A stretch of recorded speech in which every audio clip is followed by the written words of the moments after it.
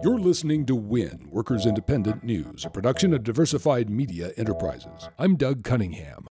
The Economic Policy Institute says if union membership rates in the U.S. today were as high now as in 1979, non-union working people would get a whopping $133 billion more each and every year. EPI has found that the decline of labor unions as a percentage of the U.S. workforce has hurt both union and non-union wages. EPI's Larry Michelle. Deunionization has contributed about a third of the total growth of wage inequality among men. And if you look at women, it's about 20%. So this is one of the largest factors that is measurable and identifiable in the growth of inequality. Increased trade with China and other low-wage countries lowered the wages by 5% for non-college educated workers.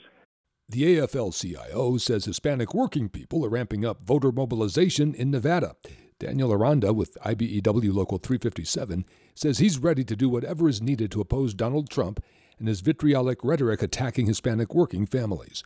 Hispanic union members met Thursday at the Culinary Union Hall in Las Vegas to plan how to stop Trump and support down-ballot candidates. The AFL-CIO's election effort aims to reach 100,000 Hispanic voters in union households in Nevada. AFL-CIO President Rich Trumka says Nevada is a priority state for labor. He says if workers work together, they can elect candidates from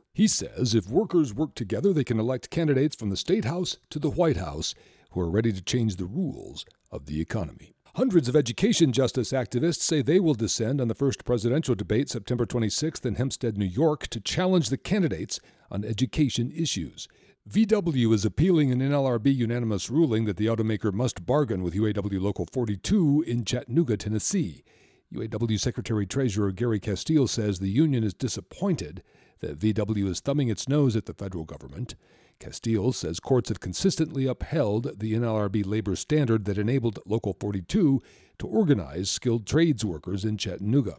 German labor leaders say it's unacceptable for Volkswagen to abide by labor law in its home country, but disregard labor law elsewhere in the world.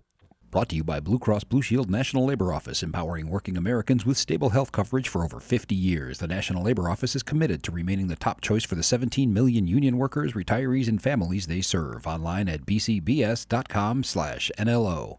Workers Independent News is heard daily on The Rick Smith Show, live 3 to 6 p.m. coast to coast at thericksmithshow.com. The Rick Smith Show, where working people come to talk. You've been listening to WIN, Workers Independent News. For more information, visit laborradio.org.